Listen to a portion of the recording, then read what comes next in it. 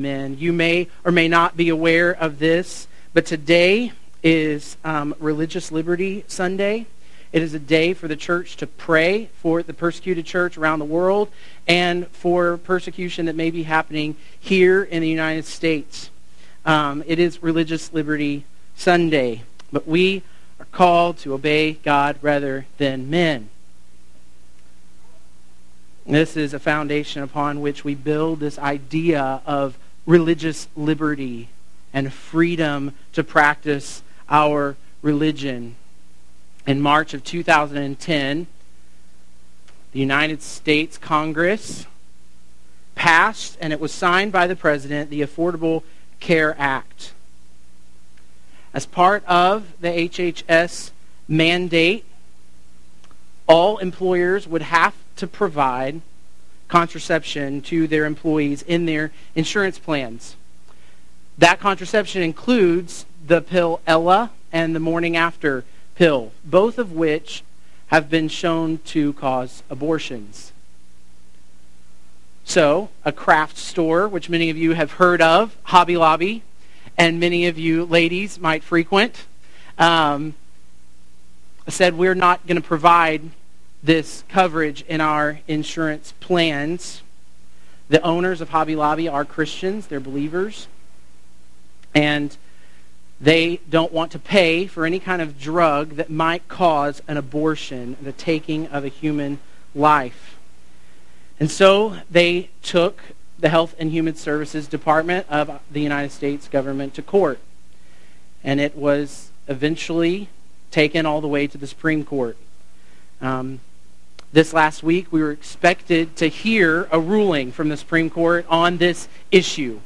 Can the government force individuals who own a company to provide abortifacient drugs to their employees? Does this strike against Christian liberty? Does it strike against religious liberty to force a business owner to go against their conscience? We didn't hear a ruling this last week, and we will hear a ruling tomorrow on this issue from the Supreme Court. So we wait and we pray that our brothers and sisters in Christ would be able to live out their conscience even in the workspace. Aaron Klein, it's a man, his wife Melissa, they own a bakery in Oregon. I'm sorry, we need to release kids. I just jumped right in. Children, go to children's worship. Y'all are I don't want to listen to this dude. So y'all are released for children's worship. Sorry about that. It's been a long 24 hours.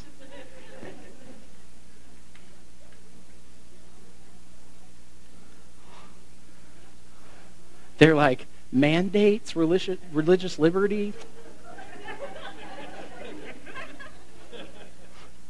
What's this dude talking about? All right. Aaron Klein, his wife Melissa, own a bakery in Oregon. They've owned and operated this bakery for many years, serving everyone who would walk through their doors. A couple of years ago, a couple came in to their bakery and wanted a cake made. And it was a mother and a daughter who came in to have a cake made, and it was a wedding cake. And while talking to this mother and daughter about the wedding and the ceremony and all those things, the owners found out this was for a gay marriage ceremony, that this young lady was marrying another lady. And he politely told her, we don't bake cakes for gay marriage ceremonies. We are believers, and so we don't take part in that. We're happy to serve you here in the store. We're happy to make cakes for birthdays, for anything else. That is the one thing that we do not feel our consciences will let us take part in. Rather than going to another baker in Portland, which is no religious city by any definition, they decided they would sue this Christian baker who refused to make a cake for their wedding. And this lesbian couple won. And so 2 years later, after many hearings and court dates, Aaron Klein and his wife Melissa are shutting down their business because the state of Oregon decided they would be forcing this couple to make cakes for gay wedding ceremonies. And so instead of going against their conscience, they are closing down their business. You may have heard in the news in the last couple of weeks the name Miriam Ibrahim. She is a lady in Sudan, a Christian sister who is married to a Christian from America. And she was charged in Sudan with the crime of adultery because she was supposedly raised in a Muslim family and she did not marry a Muslim. She married a Christian and converted to Christianity. Her claims is that she has been a Christian since she was a child. Her mother was actually a believer, and so the government imprisoned her there and they sentenced her to death by hanging. Now, the interesting thing was she was pregnant when they sentenced her to death by hanging, and so they said, we'll allow you to have the baby, and then you will be hung for these crimes. She was released last week, and there was much rejoicing in the church around the world. In our government here, there were many letters written to our State Department crying out for her to be released, to do whatever we could to influence the government there to release her. And so they released her earlier this week. And as she and her husband and her children were making their way through the airport there in Sudan to get to the United States, since her husband is a citizen here, they were captured again at the airport. And they were arrested and told that their papers were fraudulent. Among many other charges, they held them. Now, the word is, as of yesterday, that she has been re-released and she is at the U.S. Embassy in Sudan and being protected by our government, and hopefully will be brought to the United States for asylum. These are just 3 examples of where our religious liberties are being attacked all around the world and in the United States. These are just 3 examples, but we know that the church is being persecuted all over the world. And it's easy for those of us who come in on a Sunday morning and sit and sip our coffee and enjoy a worship service together to become complacent about these things, to not think about brothers and sisters who are having to meet once every 3 to 6 months underground where they won't be found and killed for their belief in Jesus Christ. We have a hard time empathizing with them. So this morning, my job and my desire is that you would see religious liberty as something that is foundational to a society. That you would see that it is actually biblical and not just political. And that you would see that it is our job to stand up against governments who would try to push down and suppress religious liberty, including our own. So in getting into this subject, we must first answer the question, does God care about religious freedom? I hear many people refer to passages like Romans 13, as well as others, and say, God doesn't care about religious freedom. When the church is persecuted, the gospel still goes forth.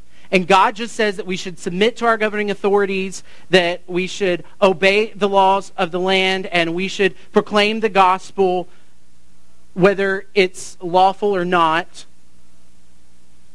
But we shouldn't fight against persecution of the church. And I would argue that while that claim and while that belief, I think, is founded in a good place, wanting to submit to governing authorities, realizing that governing authorities have been put in place by God, I would submit to you that biblically it's wrong.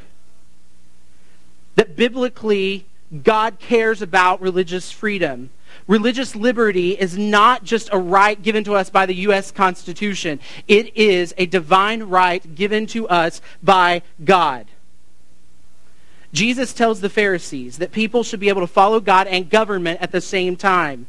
In In this story, Matthew 22, it says the Pharisees went and plotted how to entangle him, Jesus, in his words. And they sent their disciples to him along with the Herodians saying, "Teacher, we know that you are true and teach the way of God truthfully." They're buttering him up, right? "And you do not care about anyone's opinion, for you are not swayed by appearances. Tell us then what you think. Is it lawful to pay taxes to Caesar or not?" But Jesus, aware of their malice, said, "Why put me to the test, you hypocrites? Show me the coin for the tax." And they brought him a denarius, and Jesus said to them, "Whose likeness and inscription is this?" And they said, "Caesar's." Then he said to them, "Therefore render to Caesar the thing that are Caesar's, and to God the things that are God's." When they heard it, they marveled, and they left him and went away. Jesus has the understanding that we can serve the government while serving God at the same time. Jesus is preaching an idea of religious liberty and religious freedom under the government. Give to the government what is the government's. Give to God what is God's. We should be able to do the same thing. God desires that all people should freely worship him. Acts 17, if you want to turn there, verse 24 is where we will begin.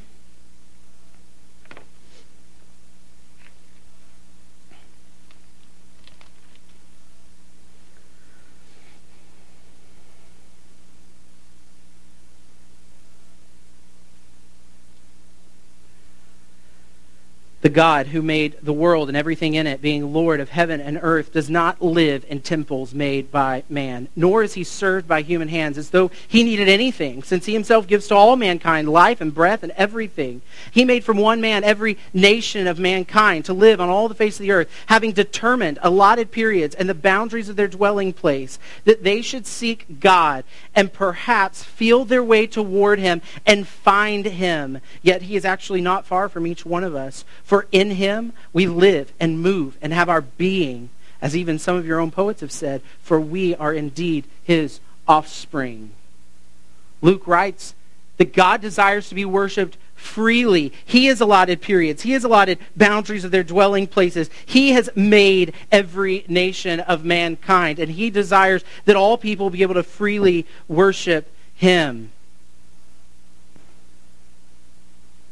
Religious liberty is rooted in Scripture. God is the Lord of the conscience, not man.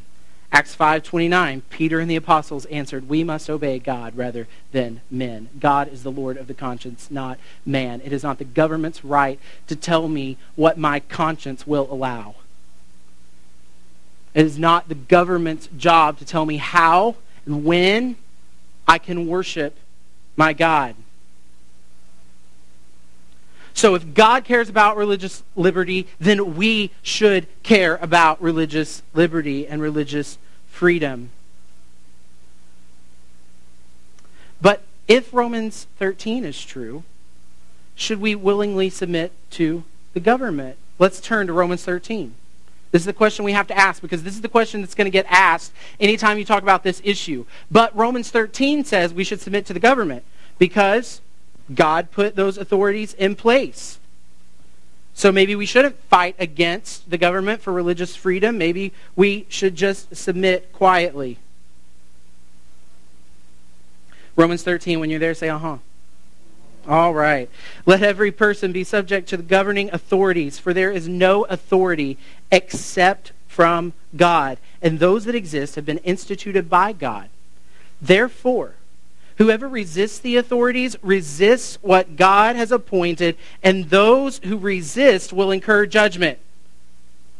Right now, it seems to say that if we resist the government, we incur judgment. It's where people take this passage. So let's keep reading. For rulers are not a terror to good conduct, but to bad.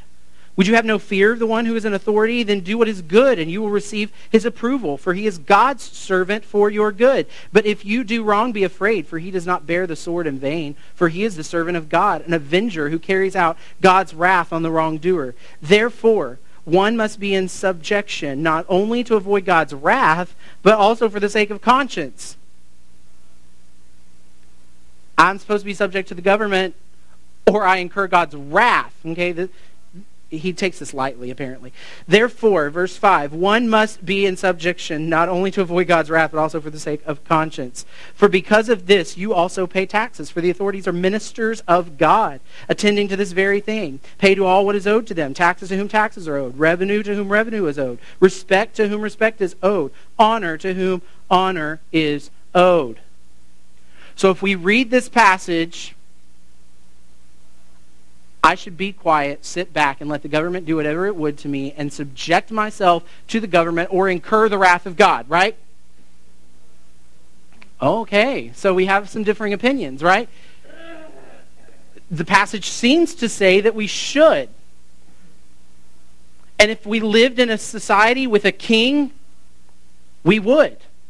We would have to subject ourselves to the authority. Except for the fact that we have the United States Constitution, which says the government is who? We the people. We the people are the government in our country. So now it changes Romans 13.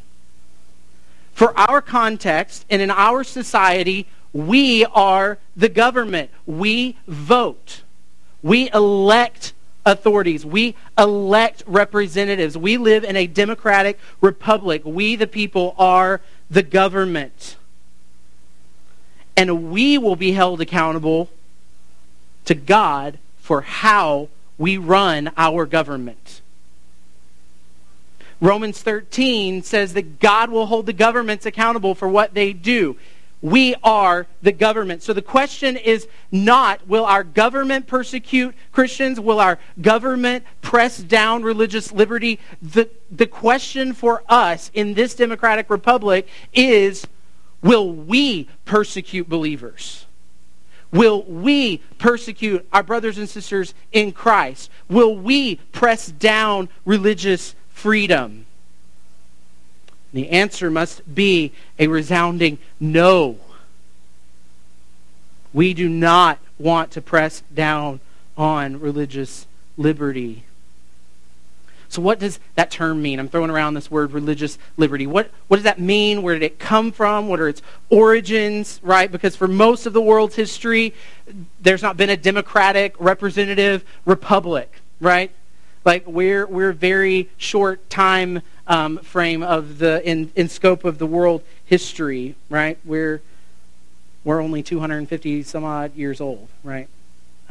So what is this idea of religious liberty? John Leland, he was a leading Baptist evangelist in early colonial America. He was instrumental in ensuring that the U.S. Constitution included provisions that would prohibit the federal government from establishing a state religion or interfering with the citizens' free exercise of religion. And that came in the First Amendment to the United States Constitution. Something people misunderstand about the founding of our country is this idea that we were Christian. Now, I'm probably going to offend some people in this room right now. This nation was not founded by Christians. Let's put that out there. Most of the founders were deists who were not believers. Now, there were a few who were. But there was a large Puritan population in colonial America. And in order to get them to sign on to a constitution, they required that many biblical principles show up in the Constitution of the United States. So while many of the signers of the Constitution may not have been believers, believers influenced heavily how this nation was founded. Because these guys wanted all these people to sign on. If the Puritans were going to sign on to this stuff, we have to, if we're going to get them all in on this thing, we've got to give to what they want. John Leland, one of these guys, Baptist evangelist, pushed hard for religious liberty. He had been persecuted under Great Britain. He had seen what had happened to many of the smaller denominations and religious sects that were rising in England. He didn't want that to happen here, and so he pushed for this religious liberty. For any government to serve the common good of all citizens, religious and non-religious, freedom for religious expression must exist. Let me read that again. For any government to serve the common good of all citizens, religious and non-religious, freedom for religious expression must exist. This means respect and tolerance for the religious choices of others, whether they are Christian, Jewish, Muslim, Hindu, or atheist. Okay, now this can be found on ERLC.com. ERLC.com is the Ethics and Religious Liberties Commission of the Southern Baptist Convention. They are the arm of the Southern Baptist Convention that writes letters that lobbies Congress for legislation that would help us to keep a free conscience and be free in the area of religious expression. Commitment to the common good of all citizens is built on a foundation of freedom for religion. The chilling effects of freedom from religion, that is a posture of hostile neutrality or outright discrimination or persecution, extinguishes even the pretense of liberty. When we begin to push out religion, when we begin to push religious ideologies out of the public square, we extinguish even the pretense of liberty itself. And that brings us to the First Amendment of the United States Constitution, over which there is a lot of arguing. Congress shall make no law respecting an establishment of religion, and that's where many people stop. As long as the government's not setting up a religion, we're good. But that's not where the amendment ends. Congress shall make no law respecting an establishment of religion or prohibiting the free exercise thereof. What does that mean?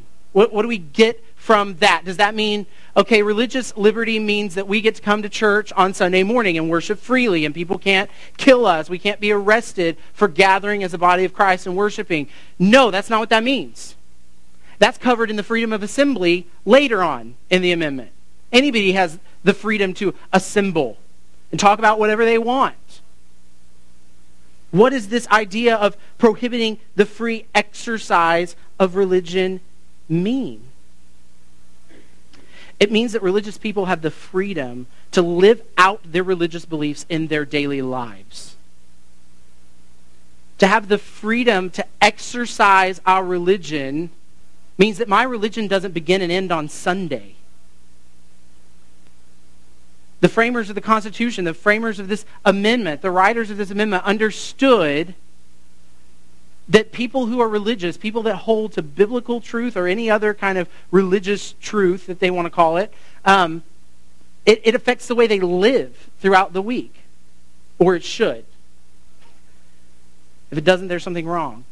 But our religion, our belief in Jesus Christ, our belief that the Bible is authoritative, affects the way we live everyday life. It affects our conscience. It affects how we act, how we treat others. This idea, it means that a Catholic doctor should not be forced by the government to perform an abortion. Free exercise of religion. A Catholic doctor says, my conscience will not allow me to abort a child. And so we have conscience clauses, right?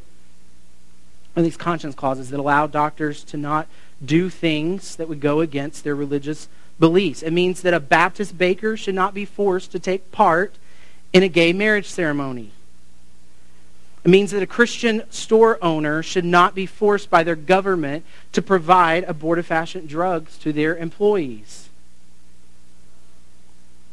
It even means, listen closely, it even means that a Muslim congregation should not be kept from worshiping a few blocks from the World Trade Center just because we don't like it.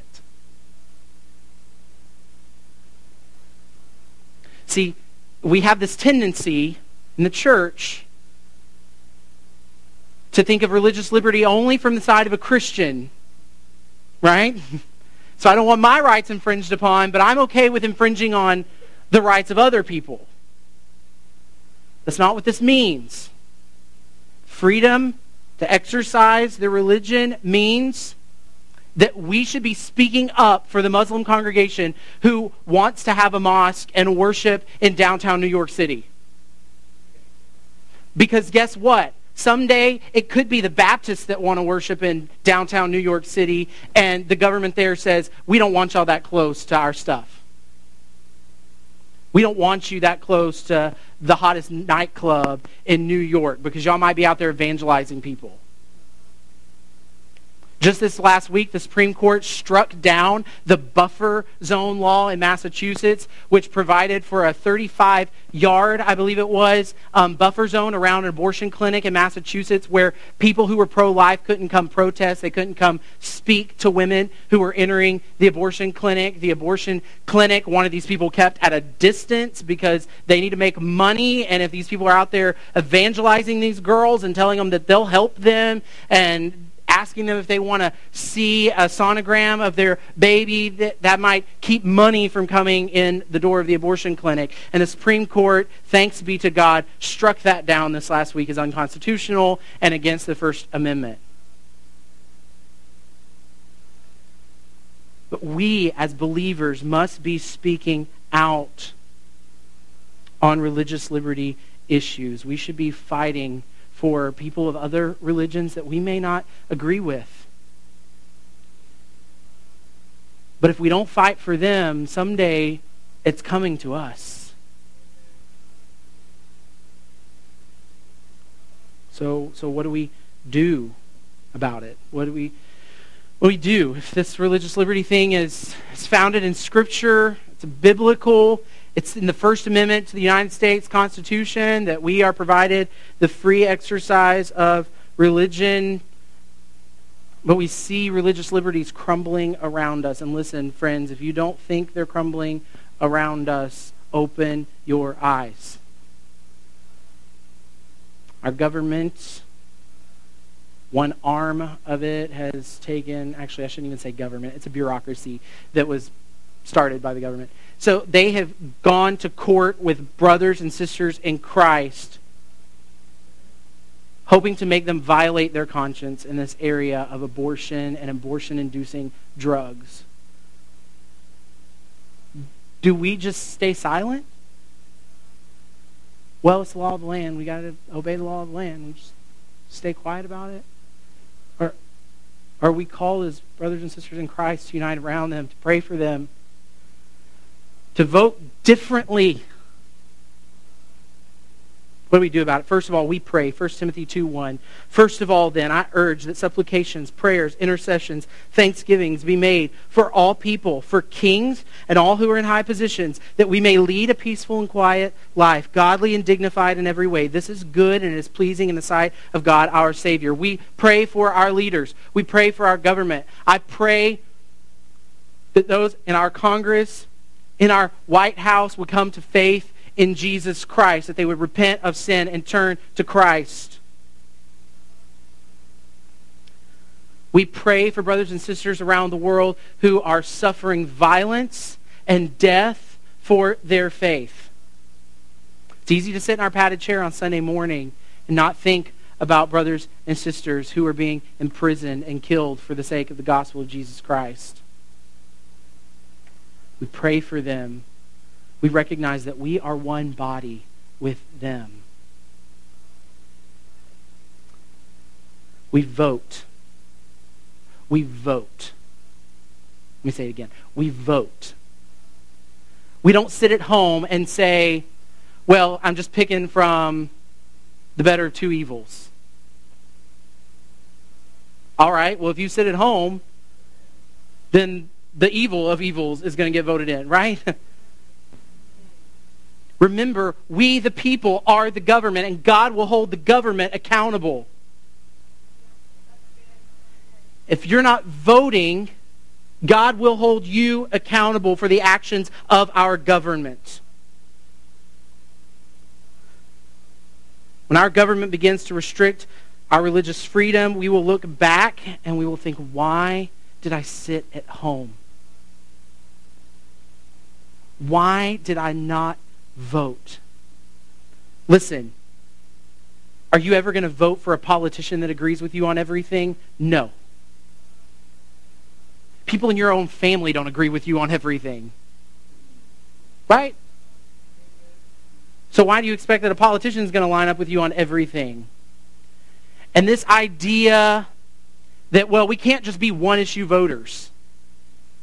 I'm not going to be a one-issue voter. That's seen by the rest of the world as uneducated. Oh, well, you only vote as it pertains to life and the abortion issue. All you Christians, you just care about your social issues. Abortion and gay marriage. If they don't line up with those two, you're out. Guess what? If there was a presidential candidate who said, I want to bring back slavery, I could agree with him on everything else. But if he wanted to bring back slavery, guess what? He's not getting my vote. Why? Because that's a moral atrocity. I would never vote for that guy. In that instance, I'm a one-issue voter. When it comes to the life of unborn babies, yes, I'm a one-issue voter. If they don't want to protect and defend lives that are created in the image of God, they don't get my vote.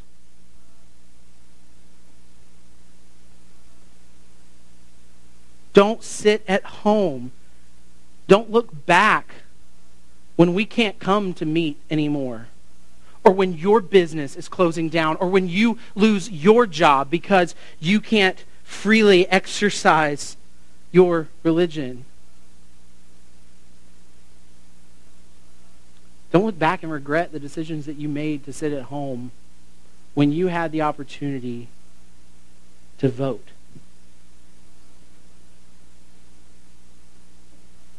We must pray, we must vote, and we must engage. We should engage our culture with the gospel of Jesus Christ. While we still have the freedom to speak about God and the gospel in the public square, we should use every opportunity to call sinners to repentance and faith in Jesus Christ. Brothers and sisters, many of you probably have multiple copies of this in your home. And it sits on a shelf, sits on the nightstand. You pick it up on Sunday morning, you bring it to church, you take it home, lay it back down. It doesn't get touched again until the next week. We have brothers and sisters in Christ around the world who are dying for this. I had a good friend go to Africa on a mission trip, and he was there just to teach the Bible. And it was supposed to be just a couple of hours a day. He was going to teach the Bible. And so he went in and he sat down one morning and he began to teach. 2 hours went by. People had not moved. They sat engaged, listening to every word. And after 2 hours, as he began to close things down, they said, No, please keep going. So he said, okay. So he went a little longer. He sat and taught them for 8 hours every day for 2 weeks.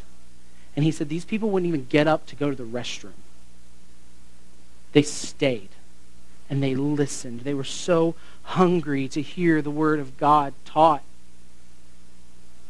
They don't have copies of their own. They just wanted to sit and listen to the Word of God. Dear brothers and sisters, do we take this for granted? We just let it sit while brothers and sisters across the world are dying to hear this. Just take it for granted.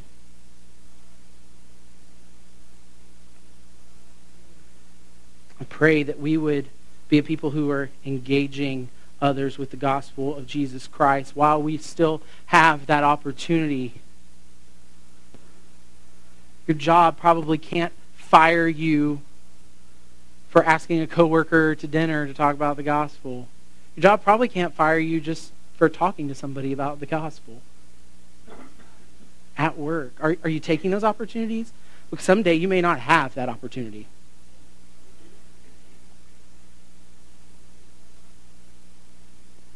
We must be engaging our friends, our neighbors, our family with the gospel of Jesus Christ. We're going to do something a little different this morning. I want you where you are to either turn around, gather in some groups, and we're going to have some prayer together for the persecuted church around the world, for this court decision that comes down tomorrow on the Hobby Lobby case, whether or not you think this is important or a big deal, it is a big deal to our religious liberty here in America, and we should be praying for those things. So if you would, just take a moment, gather with some people around you, and let's pray. And I want you to let this guide your prayer. First, we're going to pray for the Hobby Lobby court decision. It's tomorrow. It's coming quickly. For the Lord gives wisdom, Proverbs 2. From his mouth come knowledge and understanding. He stores up sound wisdom for the upright. He is a shield to those who walk in integrity, guarding the paths of justice and watching over the way of his saints. So I want you to pray that this morning, that God will give the justices of the Supreme Court the wisdom to make a decision that will not hinder our religious liberty, and that he would watch over his saints, and that he would protect the owners of Hobby Lobby. By the way, if they lose this case, $1 million a day in fines, and they will go out of business. There's no question. It's going to be $36,000 a year in fines per employee. So Hobby Lobby will cease to exist if this decision goes against them tomorrow. So let's pray for our brothers and sisters in Christ now.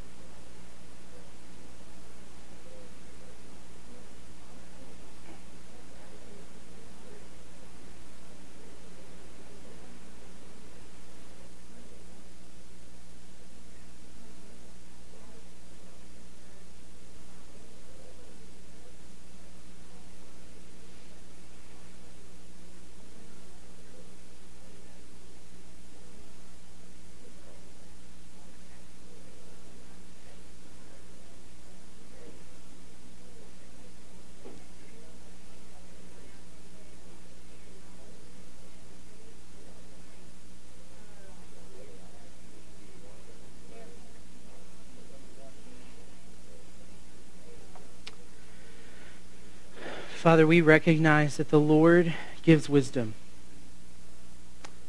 That wisdom is from you, that understanding is from you, that knowledge is from you. And God, we recognize that you are sovereign over all things, all events, and all human lives. The king's heart is a stream of water in the hand of the Lord, and he turns it wherever he wishes. So God, we come before you, united as one body, as brothers and sisters of the Greens. God, we pray for the Supreme Court decision that comes down tomorrow. God, that you would give these justices wisdom, understanding, Father, and that you would watch over your saints, that you would protect them. Father God, that our religious freedoms would be protected in the decision tomorrow. Father, I pray that if they lose this battle, if they lose this litigation, Father, and they lose their business, that you would lift them up. You would encourage them, that brothers and sisters would come around them and edify them and walk with them, because, God, they decided to obey you rather than man. And Father, their money, their wealth, their business didn't mean as much to them as following you. God, I pray for believers here in this room that we would stand with the Greens and like the Greens, that we would obey you rather than man, that we would seek to follow our conscience and the Scriptures. It's in Jesus' name we pray. Amen. If you would now take a minute. We're not through. You get to pray a lot more this morning. Take a minute and pray for Miriam Ibrahim, this Sudanese lady who is now being held at the U.S. Embassy with her family.